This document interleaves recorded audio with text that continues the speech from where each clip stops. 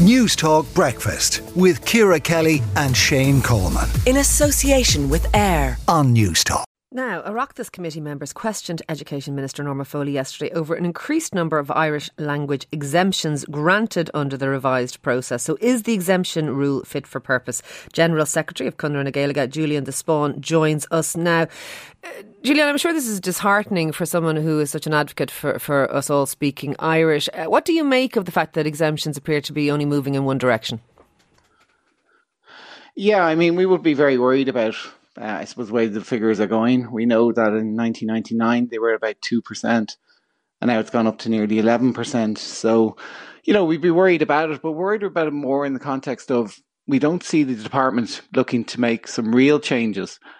In many respects, they seem to be trying to avoid the problem instead of actually dealing with the problem. And what you do with the problem is you address, I suppose, the needs of the students so that we don't have to use exemptions, to the quantity that we're doing at the moment. Okay. And just to be clear, we want to point out the fact that there are obviously some students in our education system with profound learning disabilities who clearly, have exemptions from Irish and other things as well. But equally, there does appear to be a lot of students, for example, with Irish exemptions, but they seem to be managing Spanish or German or French pretty easily, and there's something unusual in that. You're talking about that we're not sort of, I suppose, facilitating students with various things. I know in Wales it's a little different how they manage, I suppose, kids engaging with the Welsh language over there. Yeah, you're right. In Wales they don't have an exemption system at all. They deal with, I suppose, the needs of the students.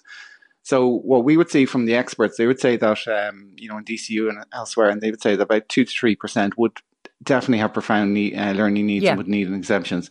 Apart from that, then the other students, and what we see from, again, what was discussed yesterday in the Dáil, was that 2/3 of them are doing a separate language, even though they have their exemptions.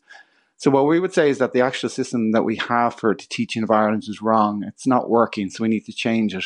And what we could change it with is a system that would be a lot more flexible and that would really be able to cater for the needs of the students. For example, if we brought in the European Common Framework of Reference for Languages, and basically what that would be looking at the skills of the student. So a student could be ahead in a different skill. So they could be better at speaking the language than they are in writing the language. So if a student has a learning difficulty when it comes to writing the language, well, why couldn't they excel in speaking the language? So if they had something like a dyslexia or something along those lines, and I don't want to kind of pigeonhole any student into one type of an issue, but if they had that, then maybe concentrate on the oral aspect of the language. Are you talking about facilitating the individual learning needs? I mean, it sounds like it makes sense.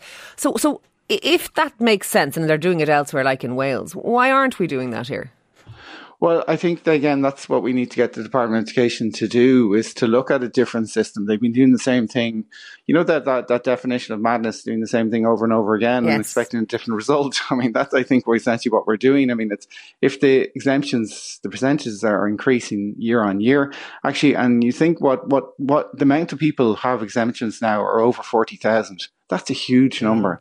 That's a huge number that we're failing, that we're not addressing. Is there a concern? And as I say, notwithstanding the fact that we absolutely accept that there are some kids out there with genuine difficulties that will probably never be able to because of their learning needs, be able to manage something like Irish, particularly written Irish.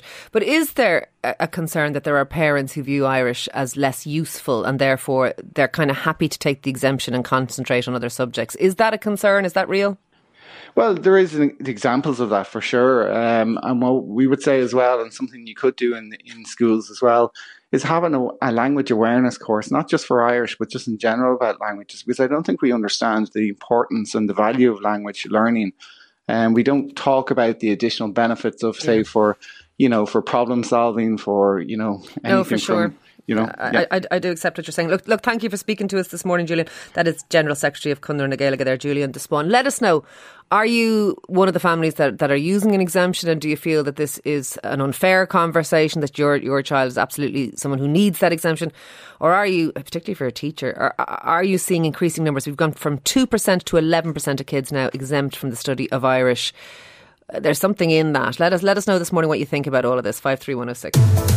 News Talk Breakfast with Ciara Kelly and Shane Coleman. In association with AIR. Weekday mornings at 7 on News Talk.